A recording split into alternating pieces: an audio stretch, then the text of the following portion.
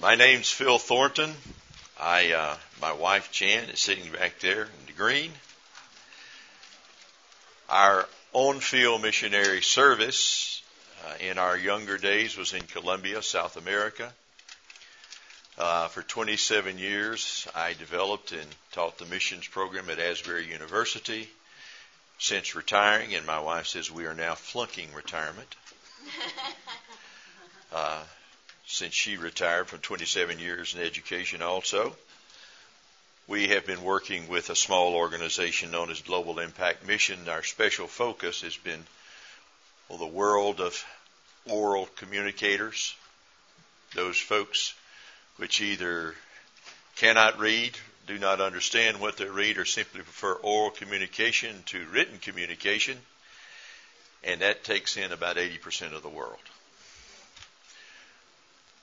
And what we have learned and are learning more and more is that they think differently, they act differently, they interact differently, and they have different worldviews, which is one of the things that we want to talk about today.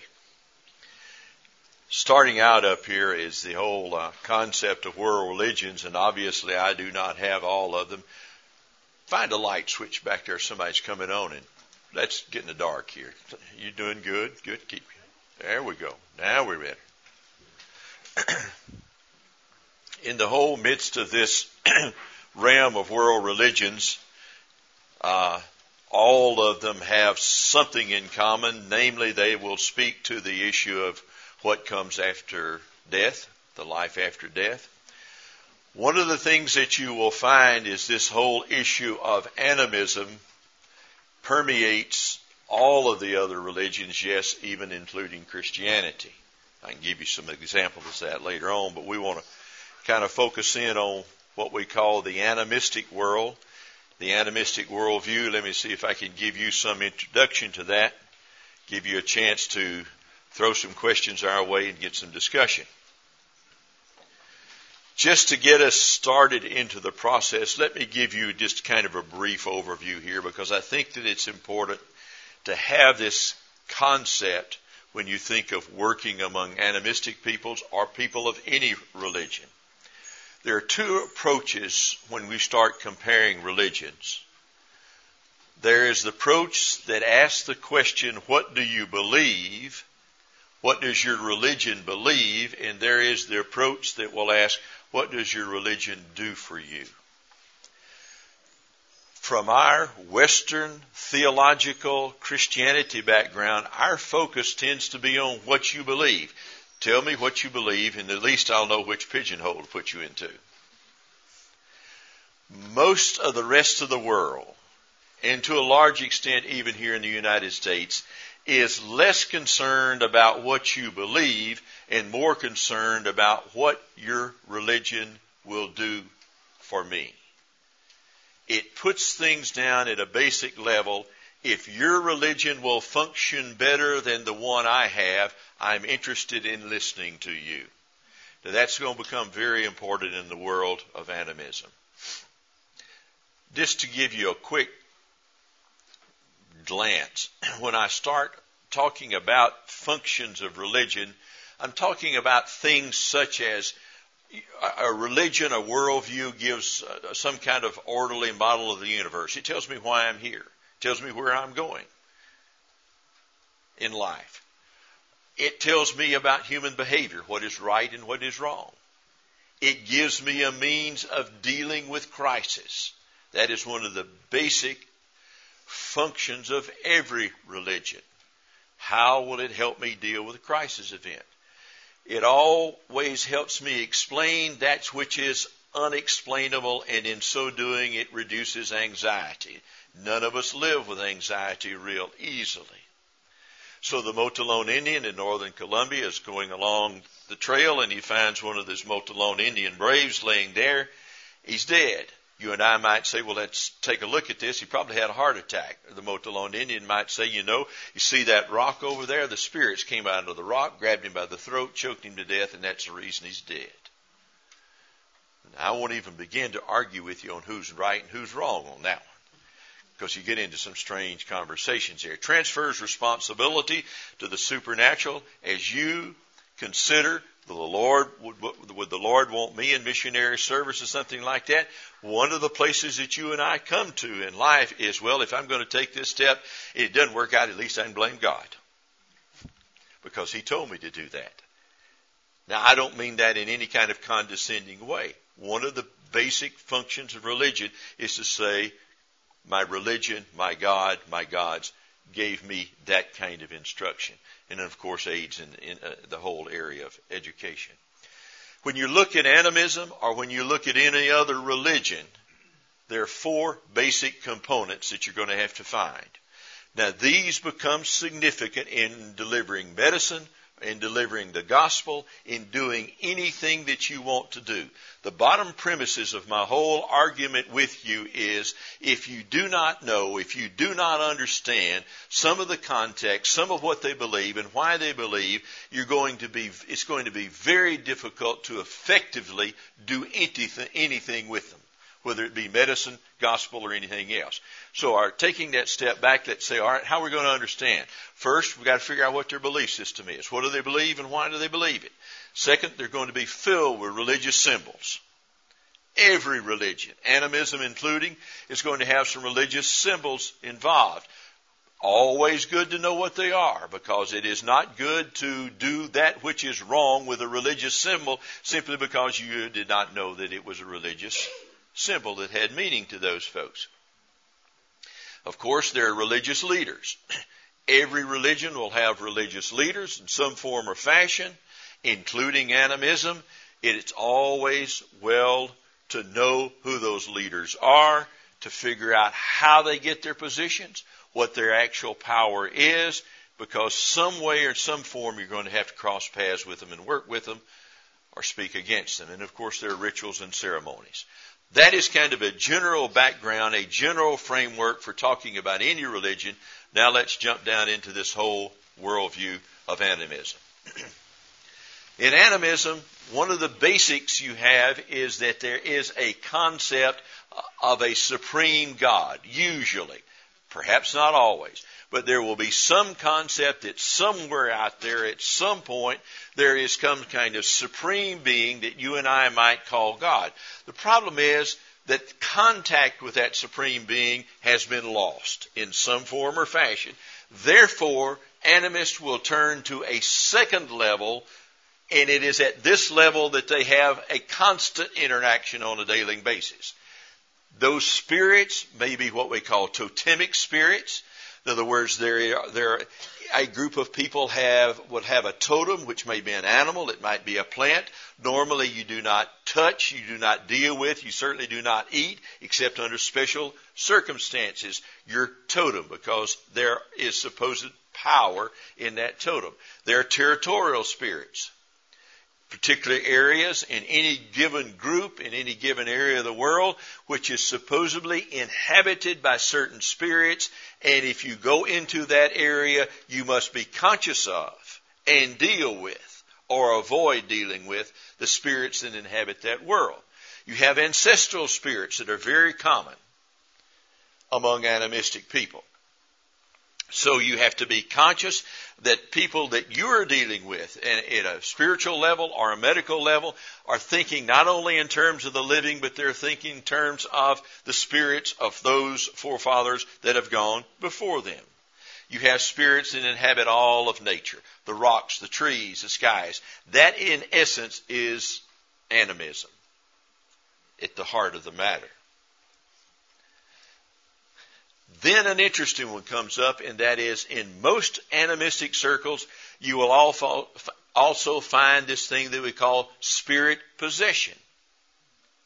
It becomes very real, and it is something that in the medical profession you have to figure out as a first step, am I dealing with a spiritual issue or am I dealing with a physical issue?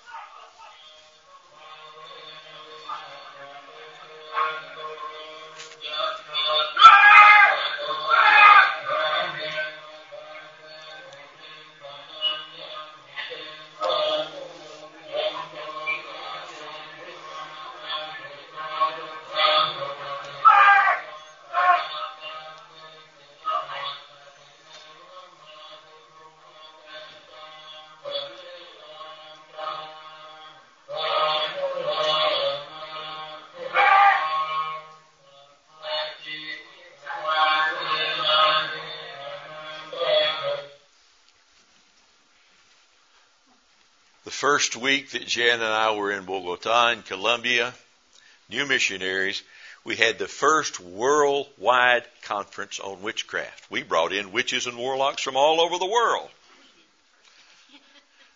No, they did not come at our invitation, but they were there. It was an interesting week. It was a week, I must say, that the church was really not that well prepared to deal with. Another issue within this framework or worldview of animism, you've got now God, spirit world, constantly interacting with that spirit world, is the whole issue of ethics. When you turn to an ethical system in terms of how we might express it, theological sins against God, sociological sins against my fellow human beings. Most animistic people, while they may be concerned about offending that spirit world, what they are greatly concerned about is this sociological sin. Have I done something against my group, my family, some other person? Because even then, as you interact with that person, if they feel that they have offended in some way somebody's family, then the retribution may in fact come back through that spirit world. And that's where we get this whole idea of spells being put upon people and that kind of thing. That, again, doctors face fairly regularly in some parts of the world. Ethical standards then are kept in order to be safe rather than to be moral. Now grasp that a little bit. Yes, there are ethical standards in an animistic worldview, but they are kept primarily in order to keep the spirit world off of my back. Not that I'm going to be right or righteous before a holy God. Then you have religious activities. So we've come through a belief system. We're dropping down through the whole process, and we said every religion, including animism, is going to have a whole set of religious activities. Animism has a series generally built around calendar rituals. Certain times of the year, you do certain things. Don't be surprised. In terms of your work, again, be it spiritual or medical, if they come to you and don't come to you at certain times of the year. Because if that takes them away from the crops, if it takes them away from the harvest, if something else is religiously going on in the village, they may or may not turn to you at that point. There are also rituals for crisis. As we said, all religions will have it. If there is a crisis event, and inevitably there will be some kind of ritual or set of rituals that these people will turn to in order to deal with that crisis event. There is some kind of prayer. Might look a little strange, but there was some attempt to communicate with that spiritual world. Divination, the idea of telling the future, of figuring it out. And the one that will affect medical people probably more than any other is what we call rites of passage. Rites of passage is that idea of moving from one stage of life to another stage. This is very important, particularly significant. Let me let you watch this. We'll talk about it a little bit. The Fulani tribespeople, known for their nomadic ways and for some of the world's more painful rites of passage. In a remote region of northern Benin, West Africa, Bapate prepares for his initiation ritual with the help of his older brother. Clans will gather from 50 miles around to see if he is braver than his opponent in a violent whipping match. If I lose, I will be shamed, because everyone from all of the different clans will be watching. Back at the village, the boys enlist their father's aid in choosing a branch that will inflict the most painful blow. Their father sharpens the stick so it will break the opponent's skin. Finally, it's time to head off to battle. Bapate is excited, in spite of the bloody test that awaits him. Meanwhile, A young Fulani woman is undergoing her own rite of passage into adulthood. Today, Made will receive a full set of traditional facial tattoos and become a woman. Made's tattoos will be done by a local artist, Gokure. He readies the needles he will use to make thousands of tiny pricks in Made's face. The hours-long ritual will test the girl's bravery. If she cries or shows pain, then she will be shamed, and the tattooing may be delayed until she is older. Before inscribing the painful tattoo, Gokure paints elaborate designs. Each carries a special meaning for the Fulani. Eyes on her temples will allow Made to keep watch on her husband at all times. Cow tracks symbolize prosperity. The beginning is the most painful. Blood begins to mix with the ink, but the artist continues. After more than 3 hours, the work is complete. According to Fulani tradition, Made is now a beautiful woman ready to consider marriage. Made has finished her initiation rite, but Bapate is about to face his own test. Bapate learns that his opponent will be a boy named Mati from a neighboring clan. First, Bapate will whip Mati 3 times, and then he will have to endure the same. Whoever hits the other the hardest and flinches the least when hit himself will be declared the winner. The crowd will determine who is bravest.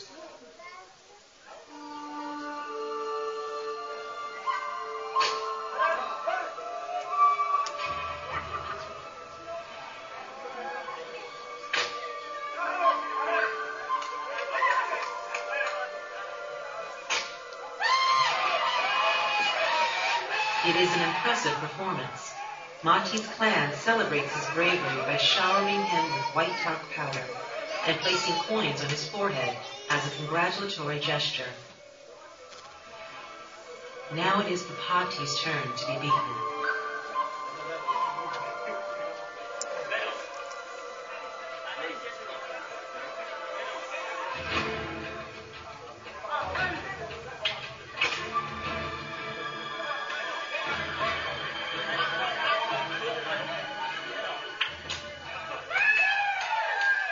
The crowd roars. He barely flinched when struck by his opponent's weaker blows, and he's won the match. Though Bapate's skin is broken, his spirit is not. It is burning me. It really hurts. But I am full of joy. I am very proud because I have won. Bapate has endured a pain. Now the young lady or the young boy shows up at your clinic because some of those wounds get infected. Now you're faced with somewhat of a dilemma. Certainly you can treat, but you might also be tempted to say, this is rather foolish, guys. Hurting each other like this. But realizing that without some kind of ritual, the girl cannot become a young lady and get married. The young boy cannot become a man. There has to be some kind of ritual. Now, the one thing that Jan and I learned, we have a 41-year-old daughter who is very autistic.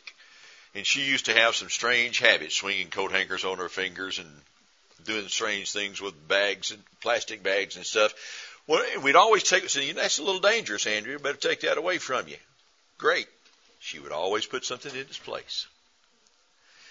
Anytime you take something away from a group of people like this, they will put something in its place if you and I do not put something in its place. Just as workable, just as meaningful, because the rite of passage is that significant among animistic people. Then you have religious sites and religious objects. Certain people are taboo. The question becomes, if a person comes to you for medical treatment, well, let's phrase it different. There's a person laying in the ditch who needs medical treatment, and nobody will help that person. And you say, why doesn't someone stop and help? Well, they're taboo. We cannot touch them. Or there are certain foods that cannot be eaten. Might be great food, might be very healthy, but they are considered taboo. Therefore, they cannot be eaten. Or objects that would be considered taboo. You cannot touch them because they have certain powers inherent in them. Certain names. You say, well, I got to know their name in order to be able to deal with them. Well, you may or may not be able to get their name. At least in the earliest stage, because knowing their name implies that you have power over them. So keep in mind this whole idea of religious sites and religious objects. Now let's hit at the core of the whole process here. When we speak of the animistic worldview, and I'm making very little, if any, distinction between religion and worldview here, because they are so very intertwined. Different, but highly intertwined. The border between the natural and the supernatural is blurred. Now, by that I mean there's no particular places or nothing is particularly determined to be sacred and other places secular. Where I taught for all those years at Asbury University, if you talk to students, wasn't any problem. They knew the chapel was sacred, the grill was secular. You go on campus, most campuses are like that. That distinction that you and I have of the sacred and the secular is blurred, and the lines are very difficult to follow in the world of animism. All of the world, all of nature is inhabited by spirits. People are inhabited by spirits, rocks, trees, everything. There is a plethora of spirits with which you must deal every day. Some good, some bad, depends on who controls them. How do I control that spirit world? How do I manipulate it? By the use of magic. Now this becomes the essence of the worldview of animism. A whole world filled with spirits. The only way that I can deal with that spirit world is if I have the magic, or if I can find somebody with the magic that can control that spirit world and guide it for my benefit, as opposed to its harming me. Now you put that again into the context of medical services. Someone shows up at your doorstep and you talk with them long enough and you find out, well, why are you sick? Well, I'm sick because somebody put a spell on me. Now, I don't know when the last time in med school or anything they talked about, here's how you treat people with spells. 101. And you say, well, that is not real. It's just what they have going on in their mind. Don't go there too quickly. Because in the world of animism, these kinds of, the ability to control other people through this spirit world becomes very real. We'll talk a little bit more later. How do I exercise control over that spirit world then, if I am in that world of animism? There are three ways. The first is I know the right words. The prayers, the chants, the formulas. I have the power words, which will give me control over that spirit world. I have certain objects. We speak of them frequently as charms or fetishes. If I have that object, if I have that fetish, it gives me the power to control, to manipulate that spirit world. And then, of course, there are power people. These are people that are recognized within the context of any given situation, community. They have certain powers in order to control, manipulate, through some form or fashion, that spirit world. In the coastal Mexican city of Canimaco, indigenous traditions have mixed with Catholicism. to create a unique brand of spirituality that sometimes puts spells ahead of crucifixes. People patronize brujos, or witches, like Julia Garcia, to remedy physical or emotional pain. I cure many spiritual, even physical things. If you have a cold, I can take care of it. If you have a bad hip, I bandage it. This young lady suffers from headaches, and Julia treats her by performing a cleansing ceremony, or limpia. In the tradition of ancient folk healers, she may also prescribe special teas or potions that contain medicinal herbs like garlic, eucalyptus, and rosemary. The methods employed are all white magic, or good things. Sigrid Dicto is an expert on Mexican culture who sees magic as integral to the social fabric. Now, magical thinking is a unique human feature, and magical practices are probably as old as mankind itself. They always relate to basic human questions concerned about a person's well-being, physical and spiritual well-being, of course, as well as to his awareness of his own finiteness. But there is more to the story of brujeria than Julia's healing with white magic. When settling a score or getting back at someone, you may need to harness the power of the dark side, black magic. Satan, emperor of the infernal stars, Astaroth, Beelzebub, infernal spirits, at this moment I ask for your presence and intervention. Depending on the work to be done, one or another magic is used. If there is a sentimental problem, then red magic is used. If there is a problem with a neighbor, black magic is more likely to be used. To get rid of someone who is causing harm, we definitely use black magic. In black magic, the ritual climax usually involves a sacrifice. In order to complete the work the client asks for, at that moment, an offering of blood must be made. At that moment, all beings, up to the highest authority, are present. We can't see them, but we can feel it in the body, the healer and the patient alike. To outsiders, the work of Catemaco's brujos may seem like superstitious nonsense. But as long as members of the community continue to find benefit in the age-old tradition, the brujos will practice their white and black magic.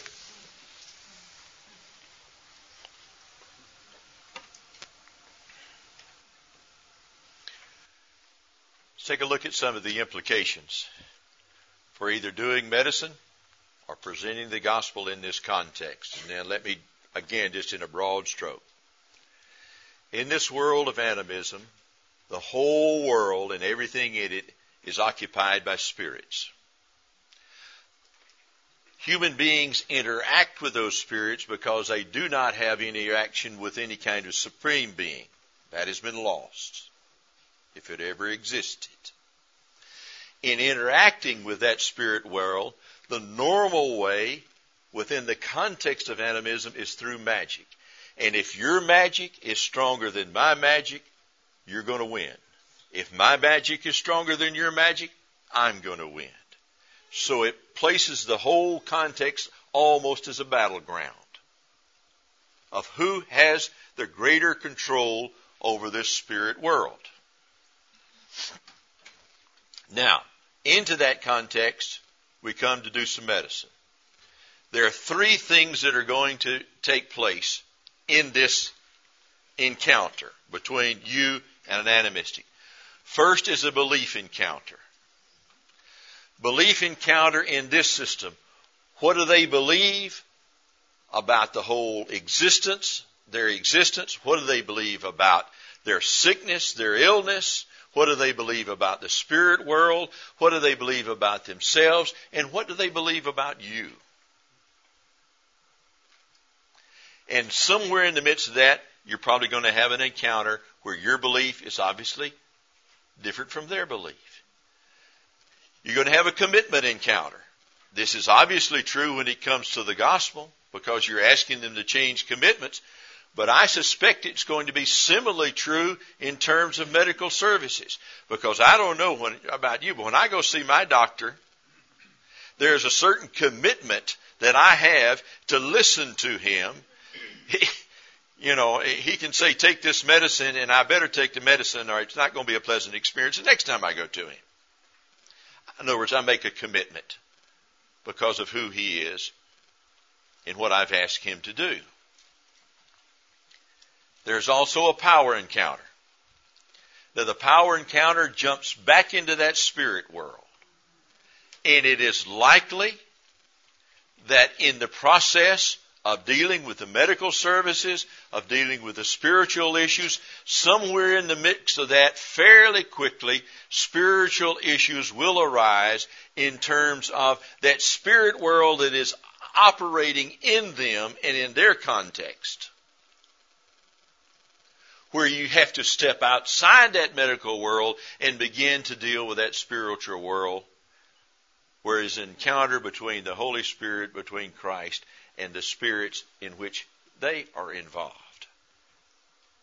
And without that encounter, it is not likely that the whole process of healing will take place.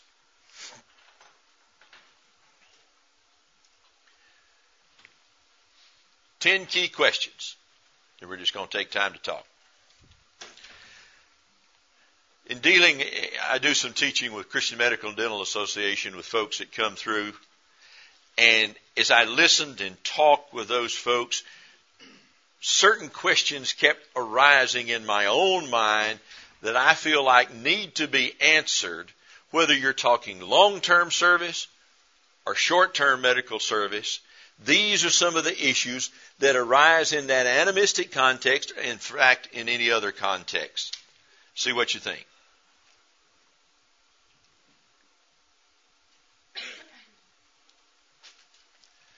First, how in the world do I get an accurate diagnosis with a patient? You ask them. Good luck. Are you asking the right person? Well, it's the lady that's sitting here. Yes, it's the lady that's sitting here, but the person that answered the question is her husband standing right behind her. And she's not going to answer anything until he answers, or her mother, or whatever the case may be. I ask, what is hurting, or what's the problem? And they start into a lengthy story. And you say, because you know you've only got 5 minutes with them, one of my pet peeves, no, I need to know what is wrong. Now, let me give you an illustration outside of medicine. We were in India. I was working with a group of pastors, and a pastor stood up, and he was answering some questions, making a little presentation that was supposed to answer a question anyway. And he started in telling his story, and I began to fidget, and the guy that was translating for me finally stood up, put his hand on his shoulder, said, no, tell me exactly, give me the summary. What is it? He turned and smiled, turned back, and went right on with his story. Because he cannot decontextualize those issues from that story. So the whole issue is, am I getting an accurate diagnosis here? What do I need to do? How much time? With whom? How do I go about getting that accurate diagnosis? How do I explain the perimeters, the limits of my service? In other words, what do you do when the patient comes to you and they've got high blood pressure and those medicines have to be monitored or something like that, and they cannot be monitored, particularly prevalent among short-term missions? Do you give them out? Do you withhold them? Or where you can say, look, I have the antibiotic here, but it's probably going to take 2 sessions of this antibiotic to cure you. I've got 1, and you don't have the money to get 2. Do you withhold the 1?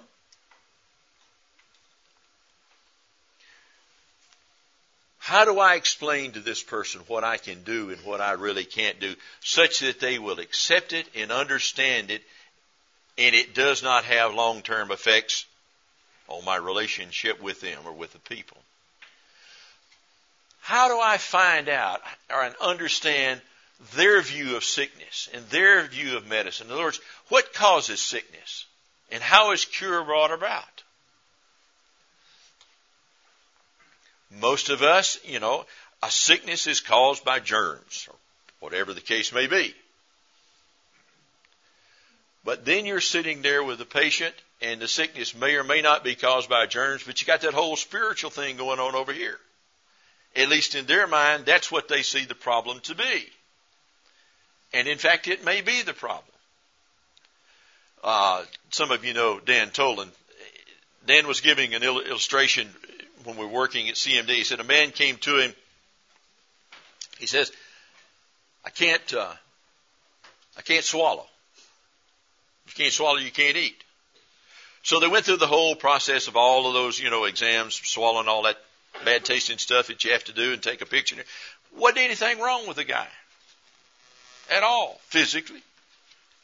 Came back, continued the conversation. The fellow said, yes, I know. He says, I can't swallow because I have a curse upon me. Well, then let's talk about that. I think we can deal with this curse. He says, no, you can't take the curse off of me, because if it goes off of me, it will go on to my wife and my children. And the man died. Would have it gone to his wife and children?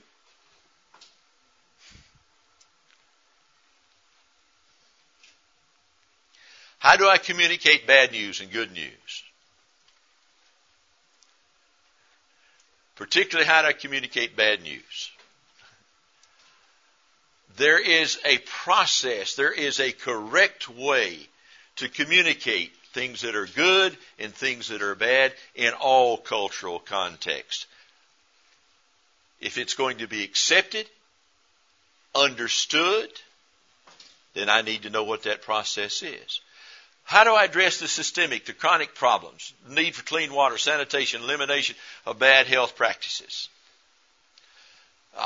Again, one of the big issues that short-term missions face, we were 2 times in a place in Peru out in the jungle areas, made the decision there really wasn't a big reason to take a medical team back in there anymore. They didn't have sanitation, they didn't have clean water.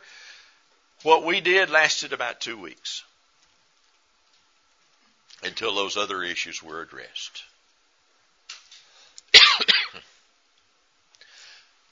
How do I explain why I must prioritize whom I see? Do you see the one that you have the better chance of healing first, or do you see the one that's the most sick first? The person that's sitting out here waiting to see you that you surmise is going to die anyway. And the person sitting beside them that has a possibility of being cured, do you move them in front?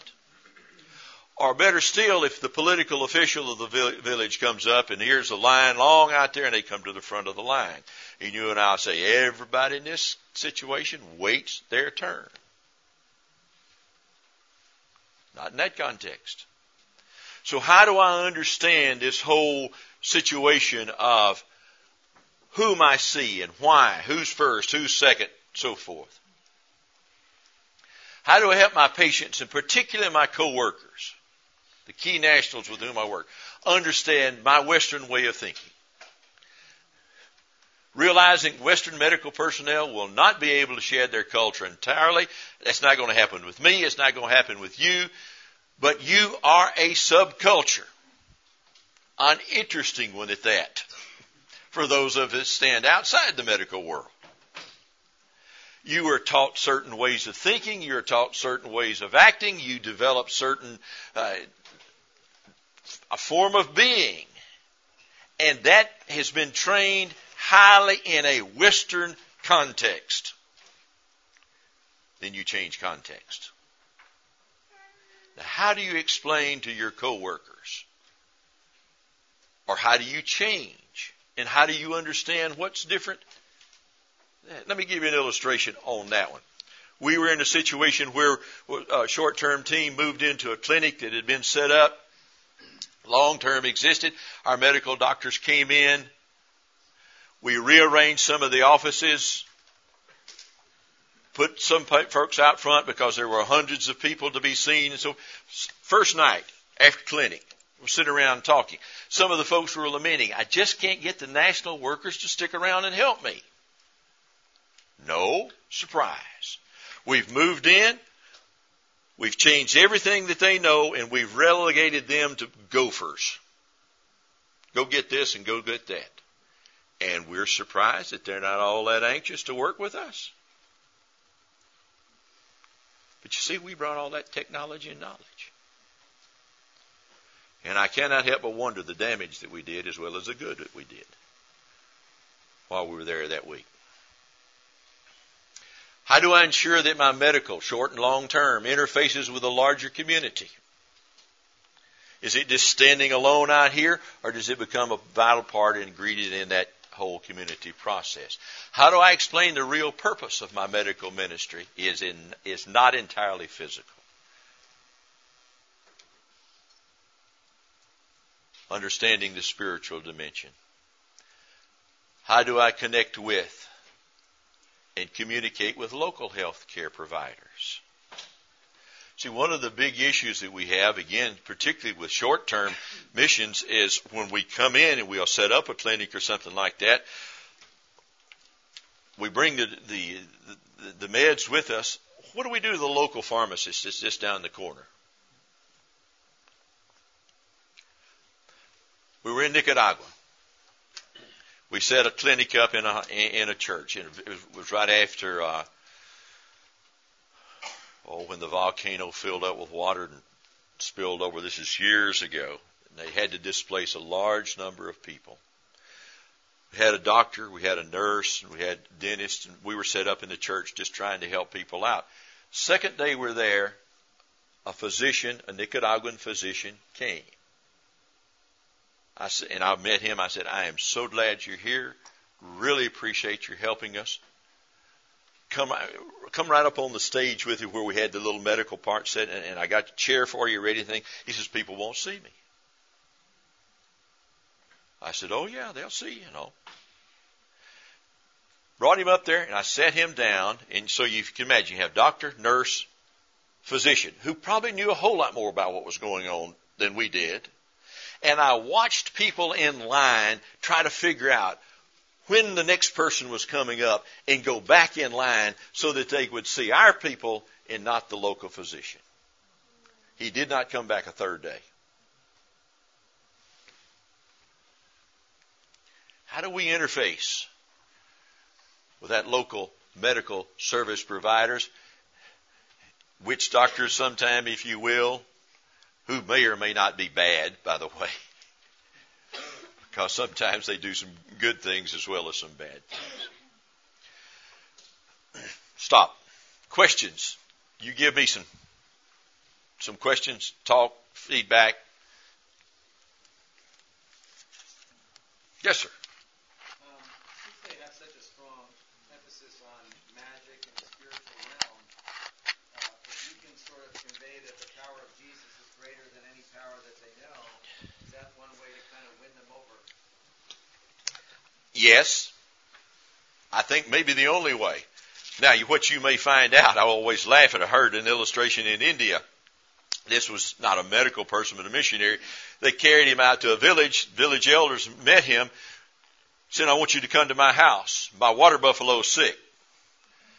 You pray over my water buffalo. If my water buffalo gets well, we'll all become Christians. I don't know when the last time you prayed over a water buffalo, but if your God is greater than my God, I want to hear about him. That's that functional approach. How do you get over that my God or your God's greater than my God, and take that conviction to a heart level and take it on to Christ? Well, two responses there. First, I don't want to, I started to say belittle. That may not be the word. That whole response. It is a genuine response.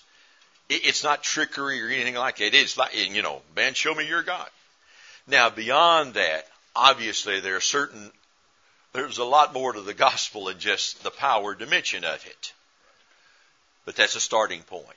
And I guess what my argument would be, whatever religion we're in or wherever we're ministering, there is a starting point. And I may not like the starting point. I may want to start somewhere else. But if I got to start where they are, all learning takes place from the known to the unknown. So you start with what they know. What else? As a medical profession, what is your experience when you diagnose a patient and you do decide that this patient is sick because he's either given possessed or when he's under a curse? So what is your experience? How would you treat this patient? Carefully. I think first off, let me back up and say, how do you even know? This is where I really believe we get into those whole spiritual gift realms, discernment. When the Spirit speaks to your spirit, saying there's more going on here than just the physical. And at that point, in some kind of culturally appropriate way, there's a time to broach that subject. In a certain sense, I think among animistic people frequently, we don't like to go out on a limb, but we go out on a limb. Say, look, I believe God can release you from this. Now you say, well, if I pray for this guy and it doesn't happen, that's the limb. But I think sometimes we just got to, as long as they're willing, go out there with them. I want to respond to her question. Please. I think we just need to read the gospel and see what Jesus did. He cast out demons. He did it, and he did it in the power of the Holy Spirit. So we walk. Exactly. We just read, and as you read the gospels, you get faith to believe. It comes through fellowship in the Word, and the rest is you're just there as a vessel. You don't worry about the outcome. You worry about being the vessel to do what He's telling us. I actually was hoping. Be careful now. She's going to go to preaching on you over there now. I actually was hoping to hear some testimonies when I use the word experience. I just didn't know if you had any testimonies to share about what could have happened. Billy, you've got to have all kinds of experiences here on this. Would you like to share one? Well, I missed what she was saying. We're talking about dealing with that spiritual when the problem is in that realm of the demonic and the spirit. How does a medical doctor go about responding to that situation? Now, my husband should be here. Because he was visiting with a patient in an island, a Muslim island on the coast of Kenya, Lamu. And he was in the home, and this lady... Can you hear her? No. Oh. Just stand up. Get close to this mic.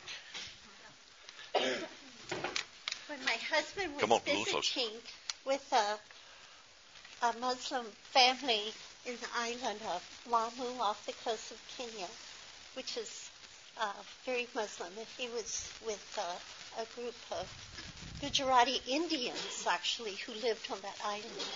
And he said, well, who is she talking to? Because this old lady in the room was just talking on and on and on while they were visiting. Who is she talking to? Well, she's talking to Satan. Well, he had never heard that before. That was kind of astounding.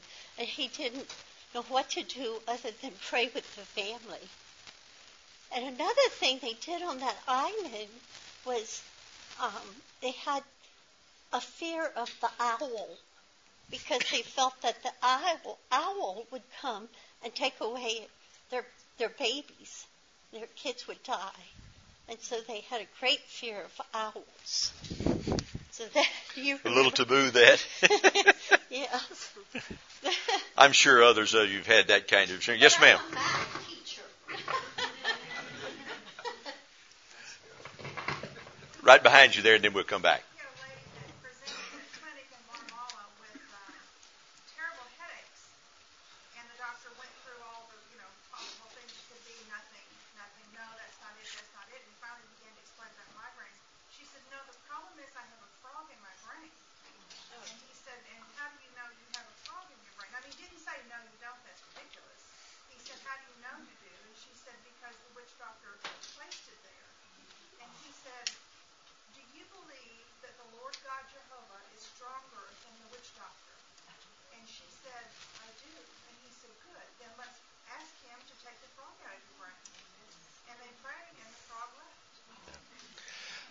There, at least I would not want you to think there's a real simple, easy answer to your question.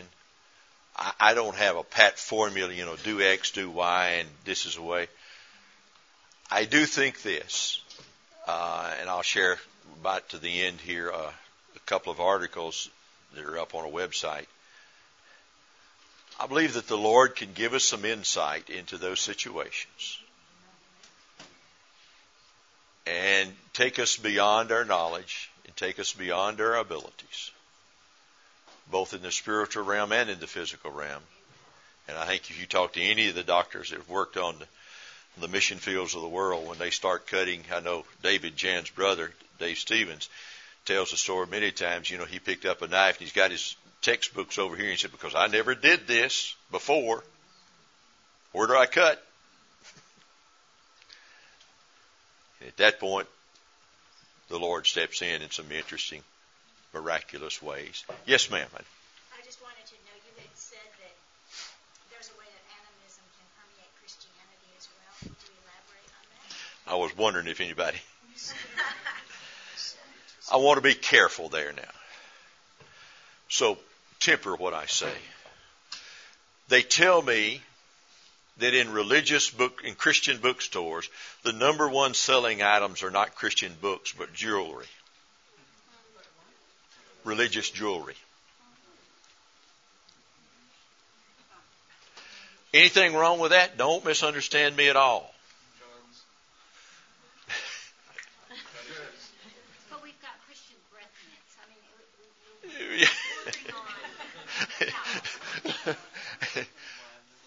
One example, I had a good friend back when I was in high school. Was on his way back to the University of Texas where he was going to college. Hit a train. Threw him through the windshield back onto the car, and he lived through that. And the conversation that you heard, he had had a real life-changing experience with the Lord. And what people were talking about, and again, I don't mean to belittle it, is he had his Bible laying right there beside him. Great. There is just that tendency in all of us to become more concrete. And I don't mean that is bad. I mean there's just a temptation, I think, that we find in all of us. Well, my time's just about up here. Let me throw one more thing up here. Continuing the conversation, if you want to read a few more things in this area of medicine and all, each time I've come away from the CMDA conferences, I sit down and I write something out that does nothing more than express my questions as much as anything and my reflections. Those I've put up on a blog site, and so they're open. It's called Open Letter to Medical Missionaries or something. 1, 2, 3. I'm not sure how many are up there. Or you can send me an email or give me a phone call or whatever, and we can continue this conversation because I have so much more to learn than I know. There is some material laying back here on the back. What I am doing now in the last few years of my life, within this context of animism, there's a whole world that we call oral learners, orality, where people either do not know how to read, do not understand what they read, or simply prefer oral communication over written communication, which is one of those other things when you hand people, the prescription and it's written out. Or even if you go over it with them orally and, take this in the morning, this in the evening, and I'm standing there. No way on God's green earth Well, they're going to remember that. And by the way, they're probably going to share it with the rest of the family when they get home, which scares any doctor to death. But in this whole area of how to communicate with people who are basically oral learners, there's some material back there that tells you a little bit about some of that work in that. Thank you. Yes. Would you recommend some further reading books, perhaps, on this whole area? Let me let the rest of you go and let me think, and I will. Yeah.